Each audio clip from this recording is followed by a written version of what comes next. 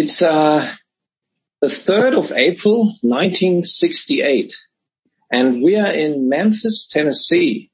A speaker is going up to the stage, and he's about to deliver his speech. The room is packed with people, and the people, they are mostly black people. And this speaker doesn't know it yet, but it will be his last speech. In weeks and months leading up to this event, he has been criticized and attacked by many people with opposing views. He got even multiple death threats, and his plane that was going to Tennessee was delayed because of a bomb threat. But he continues his journey, and he delivers his message. He's a man of faith, even a Baptist minister. The speaker, he is Martin Luther King. The leader of the civil rights movement in the 60s. And one day after this speech, he got fatally shot and killed. But let me read to you the last words of this speech, which is almost prophetic. Just listen to this. Well, I don't know what will happen now.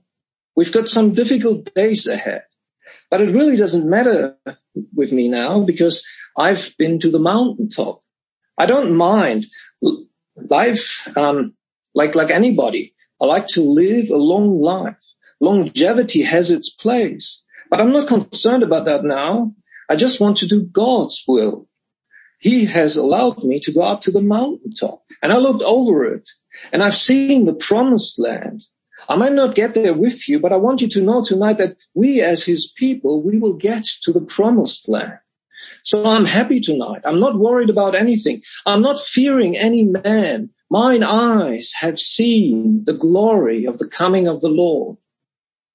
You see, Martin Luther King's eyes were fixed on the glory of the coming of the Lord. Seeing God's glory gave him assurance and security. He wasn't afraid of anything. He wasn't afraid of death. He wasn't afraid of any man. He just wanted to do God's will, God's work. Seeing God's glory gave him strength, assurance, and hope because his eyes were fixed on the things to come. And the question for us this morning is, how do we see God's glory? How can this give us assurance in difficult days? To have strong faith in times of corona? To not be afraid, but instead be single-minded, doing God's work with our eyes fixed on his glory. And so in our passage today, we'll be gazing at God's glory from 3 different angles. First, God's glory in the past. Second, God's glory in the present.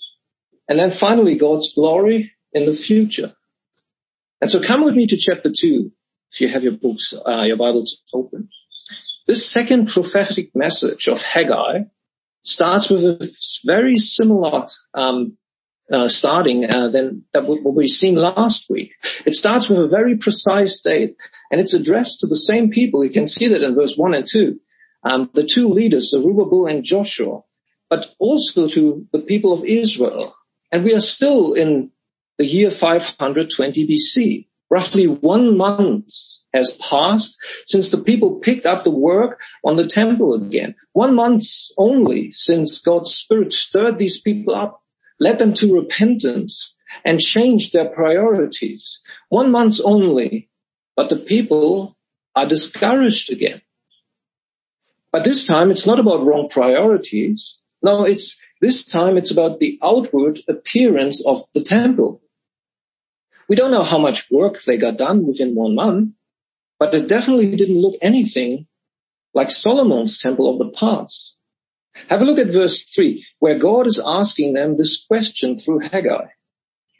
Who of you is left who saw this house in its former glory? How does it look to you now? Does it not seem to you like nothing? Well, last week we have already seen that there were old people among these people in the crowd, and old people who must have remembered the former glory of the temple. These people are also the people who we can read about in Ezra chapter 3, the older people who already wept 15 years ago when the foundation of the temple was laid. And so, you see, these are the same people who are discouraged now. The old people who looked back and compared the second temple, this glorious temple of Solomon's time, to the temple now. They remembered the gold that it was covered in. The walls were covered with it. They remembered the precious stones, the great porch and the great pillars it had. But this new temple, to them, it looked more like a shed. It was nothing like Solomon's temple. And this day when Haggai spoke this second message was kind of an anniversary in the Jewish calendar. From verse 1, we know that we are at the end of the Feast of Tabernacles, or it's also called the Feast of Booths. So instead of being discouraged, they were supposed to rejoice. It was an 8-day festival, and we're at the end of it. And especially at the end, they were supposed to rejoice. Rejoice because of God who brought them out of Egypt and who provided for them. But this year, there wasn't much to rejoice about. The harvest was meek, and the temple was finished.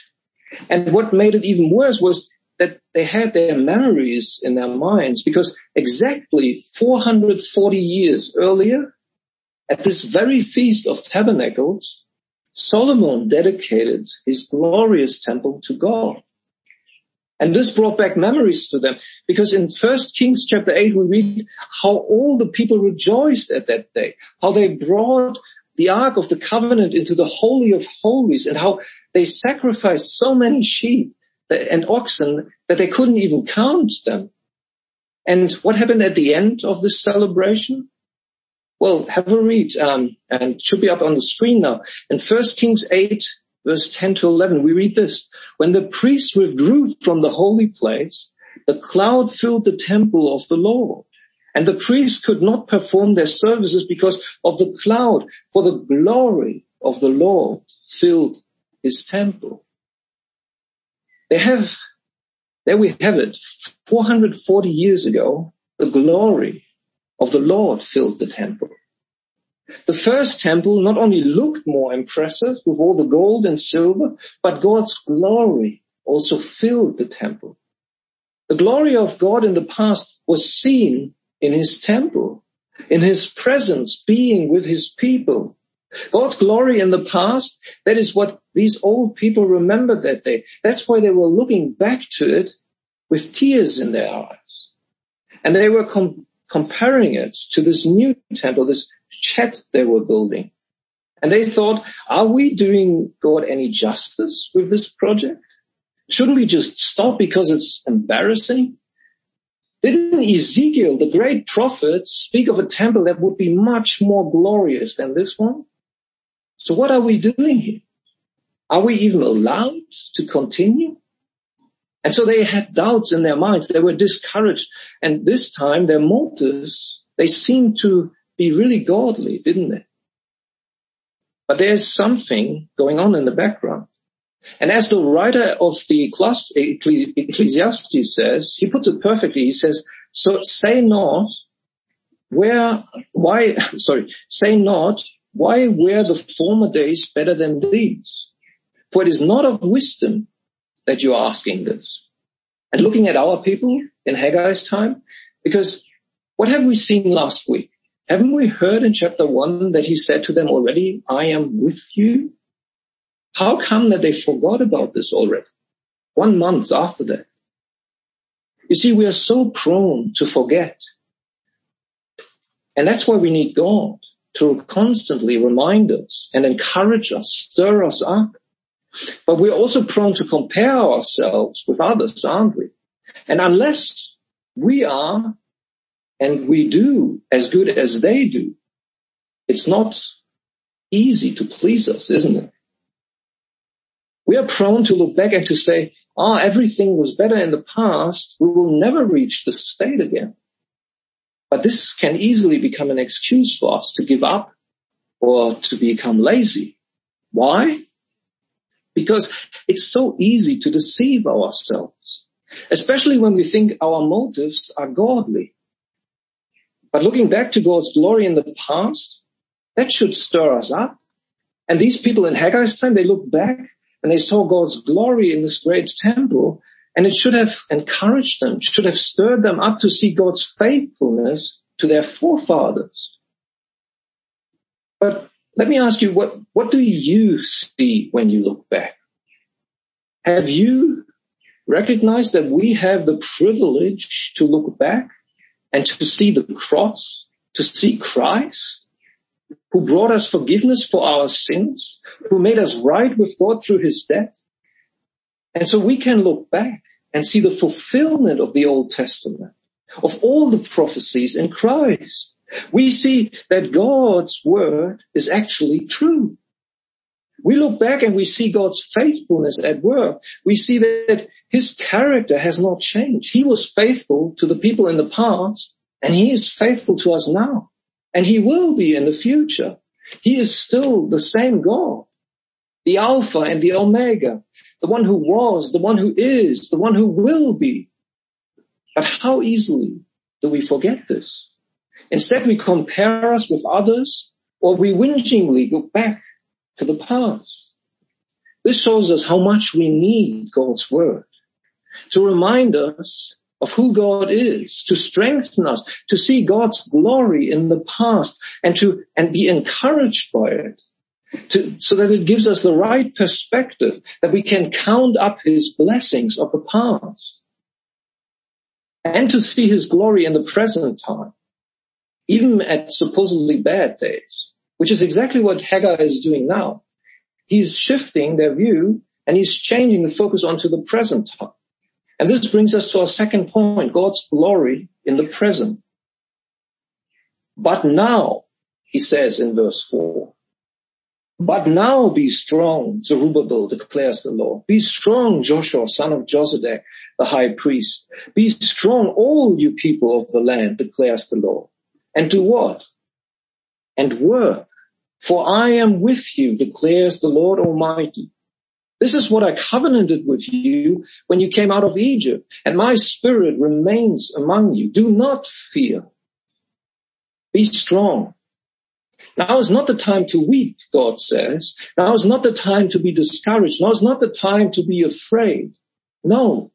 Now is the time to be strong, the time to do my work, the time to complete my temple.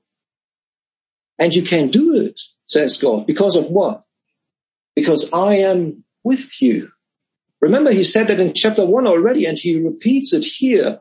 God says, I am with you. And for these Jews, God is saying, I'm with you even without a temple.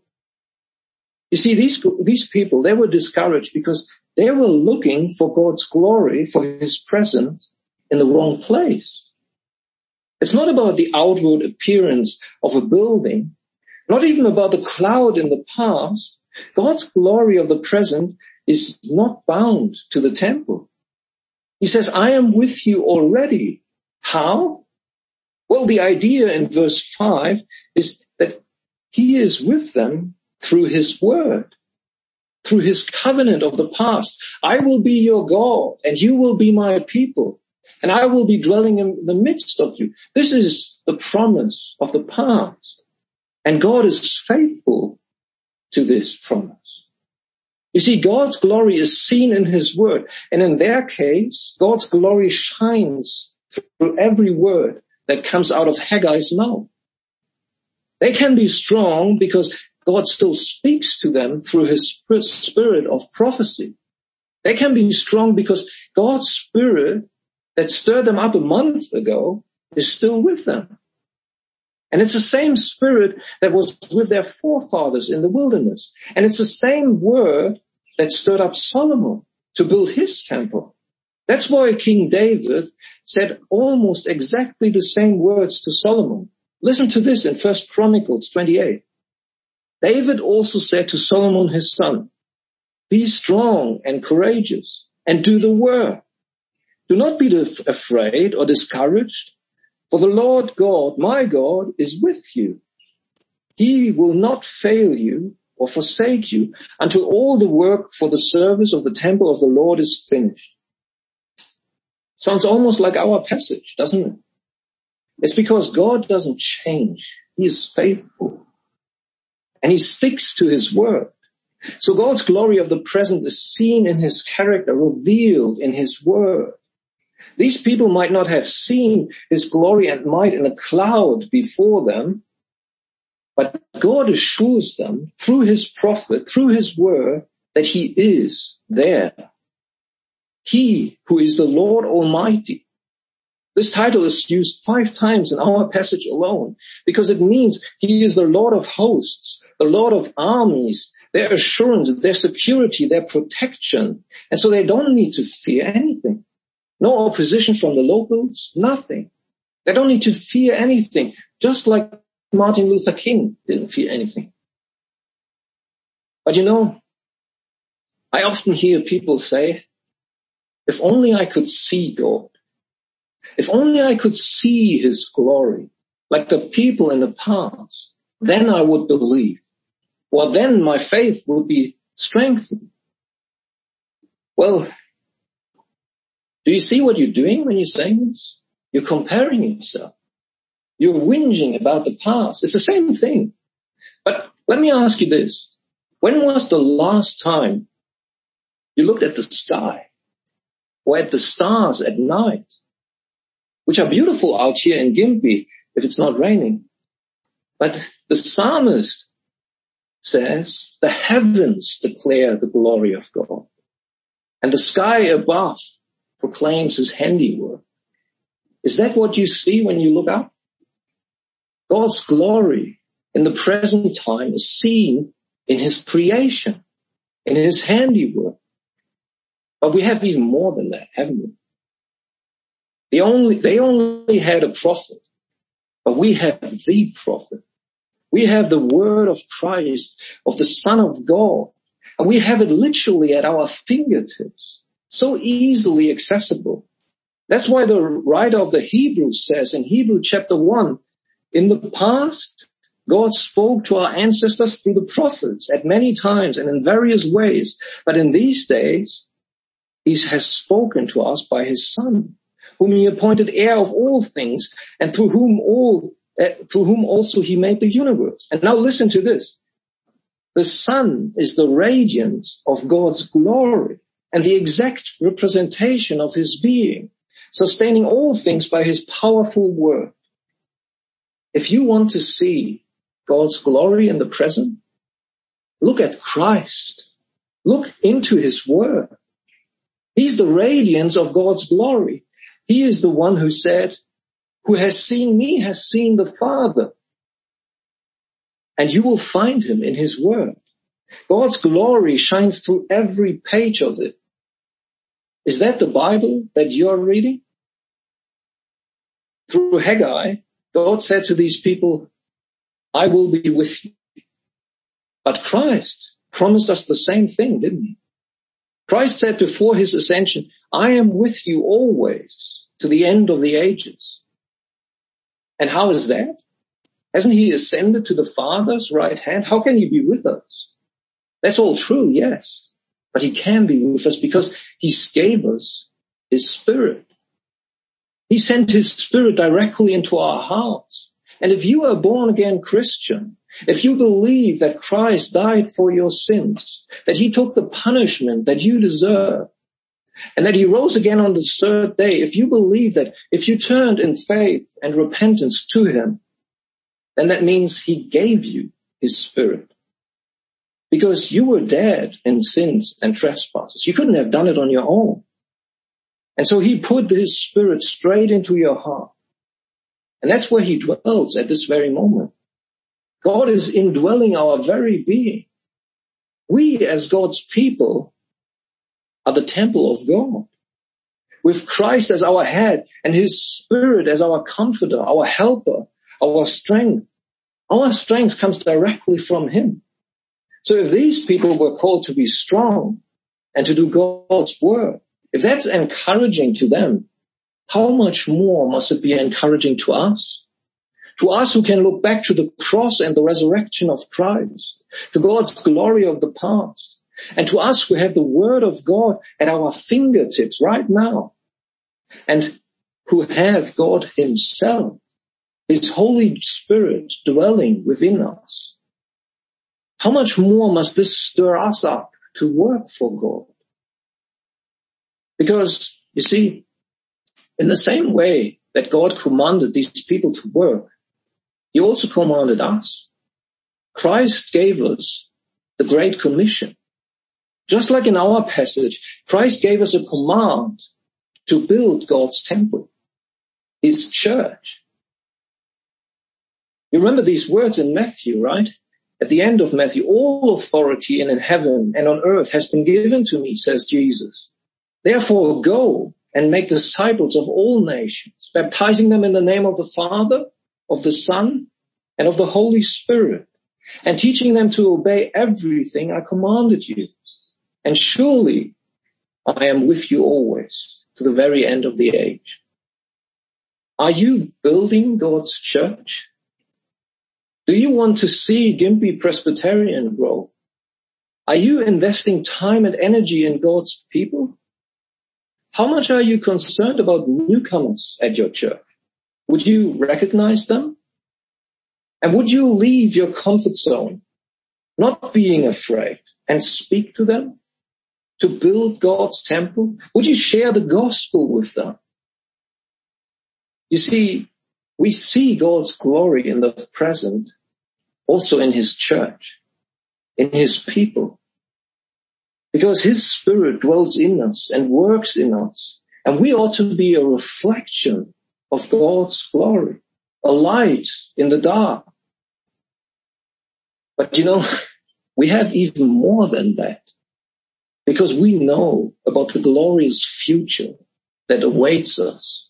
And this brings us to our last point for today. God's glory in the future. You know, when we came to Gympie, Christine and I and Josiah, we quickly realized how hilly it is here compared to Brisbane. And when you're driving along the Murray Valley Road, if it's not flooded, you see lots of smaller hills and sometimes these bigger mountains in the background. But when you're right in front of one of these smaller hills, the bigger mountains in the background, they suddenly are covered, right? And so all you see is this top of this smaller hill, and you can't see the big mountain in the background anymore. And you know, that's actually something that applies to God's revelation as well. Especially when we read the prophets. We call this telescoping. You know, back in these days, these people, they only could see that first hill, that small hill, which was right in front of them. But when we look at what we can see, we can look further. We can see that bigger hill, a bigger mountain in the background. And so how does that apply to our passage, you ask? Well, have a look at the last bit of our passage today, verses 6-9. This is what the Lord Almighty says. In a little while, I will once more shake the heavens and the earth, the sea and the dry land. I will shake all the nations, and what is desired by all nations will come. And I will fill this house with glory, says the Lord Almighty. The silver is mine, the gold is mine, declares the Lord Almighty. The glory of this present house will be greater than the glory of the former house, says the Lord Almighty. And in this place I will grant peace, declares the Lord Almighty. The people in Haggai's time, they couldn't see the complete fulfillment of this prophecy. They only saw the small hill in front of them. They understood that God is sovereign, yes, that he is in control of everything, that he can shake everything, the natural order, the heavens, the earth, the sea, the dry land, and even the nations. Soon they should see kingdoms rise, the Persians, the Greek, the Romans, but eventually they would all be shaken and fall. And what would be left is God and his kingdom, the one who is not shaken by anything, the one who built his everlasting kingdom. And they understood also God's promises, that he is faithful, that he will bring glory to his name, that all the silver and the gold in the world belong to him alone anyway, because he's the creator of it. And that he will fill this house with glory, one way or the other. That the glory of the God's temple would exceed that of the first. And that there would be a time when all nations, pagan nations, Gentiles, would come to God. And that ultimately everything will lead to a state of peace, also called shalom. You know, that word that describes the glorious state of peace with God, that state of perfection and completeness. And so even these people in Haggai's time, they were also longing to see God's future glory. And how fitting it is that this prophecy comes at the Feast of Tabernacles, a feast that urged them to look forward, to anticipate the greater fulfillment of God's promises. But they wouldn't live to see all that. They couldn't see that big mountain, the fulfillment of all these prophecies and promises. But we can see it. We can see how God filled this house with glory and made it greater than the former. We can see that this is all pointing to Christ, to the Word that took on flesh and dwelled among us. Or literally, as John says in his gospel, the one who tabernacled among us. You see, this language is no coincidence. It was God himself who entered into his own creation, who entered into his house, who tabernacled among us. And what is it that John says in his gospel right after that? Let me read it to you again. John 1:14. The Word became flesh and made his dwelling among us, or tabernacled among us. And listen to this now. We have seen his glory, the glory of the one and only Son, who came from the Father, full of grace and truth. If you want to see God's glory, look at Christ. Look at his birth. Look at his incarnation. Even the angels in heaven were breaking out in praises, saying, "Glory to God in the highest, and on earth peace among those with whom he is pleased." We sing this at Christmas time, right? You see, Christ's coming was the first moment when not only the earth but also the heavens were shaken. They were breaking out in praises. And right after his birth, the baby Jesus was brought where? Yes, he was brought into the temple. And in the temple, when he was brought into it with his parents, he met they met this old man. His name was Simeon, right? And do you remember what he said when he saw him, when he saw this baby? He said, "For my eyes have seen your salvation, which you have prepared in the sight of all nations, a light for revelation to the Gentiles, and the glory of your people Israel." There you have it. Christ is the fulfillment of this prophecy. Christ is in the temple, and while he is in the temple, God is filling this house with glory, a glory greater than everything else. And you know what? There's an even greater mountain for us in the background, because we look forward to the second coming of Christ. We long for the heavenly feast together with Christ on the Lord's Day. And what a day this will be. There will be peace, or shalom, this perfection, this completeness. It's the day when all tears will be wiped away. No sin remains. A day when we will see Christ coming in his full glory with his angels and in his might. When we will see him face to face. We will be in his presence. Can you imagine that? It's a day that is described in Revelation 21, where John sees the New Jerusalem. Listen to what he says. "I did not see a temple in the city, because the Lord God Almighty and the Lamb are its temple. The city does not need a sun or a moon to shine on it." Imagine that for a moment. Why is there no moon and no sun anymore? It says, "For the glory of God gives it light, and the Lamb of God is its lamp. The nations will walk by its light, and the kings of the earth will bring their splendor into it." You see how it's all coming together? Christ is the glory of God. He is the temple, the light of the world that shines brighter than 1,000 suns. And we will walk in this light. We will be soaked in His glory like in a bathtub full of light.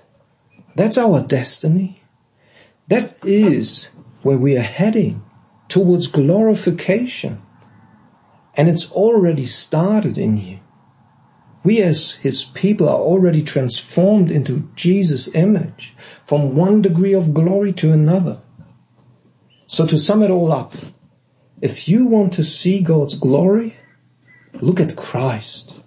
Look at His word, His promises of the past. See His character and faithfulness on the cross. Look at His people. Look at His work that He is doing in them right now. And look how He is bringing all nations into His kingdom through His Spirit and the power of His gospel. And finally, lift your head from this world. Don't be afraid of COVID or whatever it might be that discourages you right now, even a flood. But instead, look up. Look forward to the world to come, forward to Christ's return when His glory will outshine the sun. That's the vision that Martin Luther King must have had in his mind before he was killed. No wonder he had no fear of man, no fear of death. No wonder he was encouraged to stay strong and to do God's will till his dying breath. Let's pray we would do the same. Let's pray together. Father God, we praise You and thank You for Your word today, for this encouraging word. Father, help us to see Your glory in the past, in the present, and in the future. Father, we know that You are with us, so make us strong to do Your work, to build Your church without fear. And we ask this, Father, not for ourselves, but for Your glory. And in Jesus' name, Amen.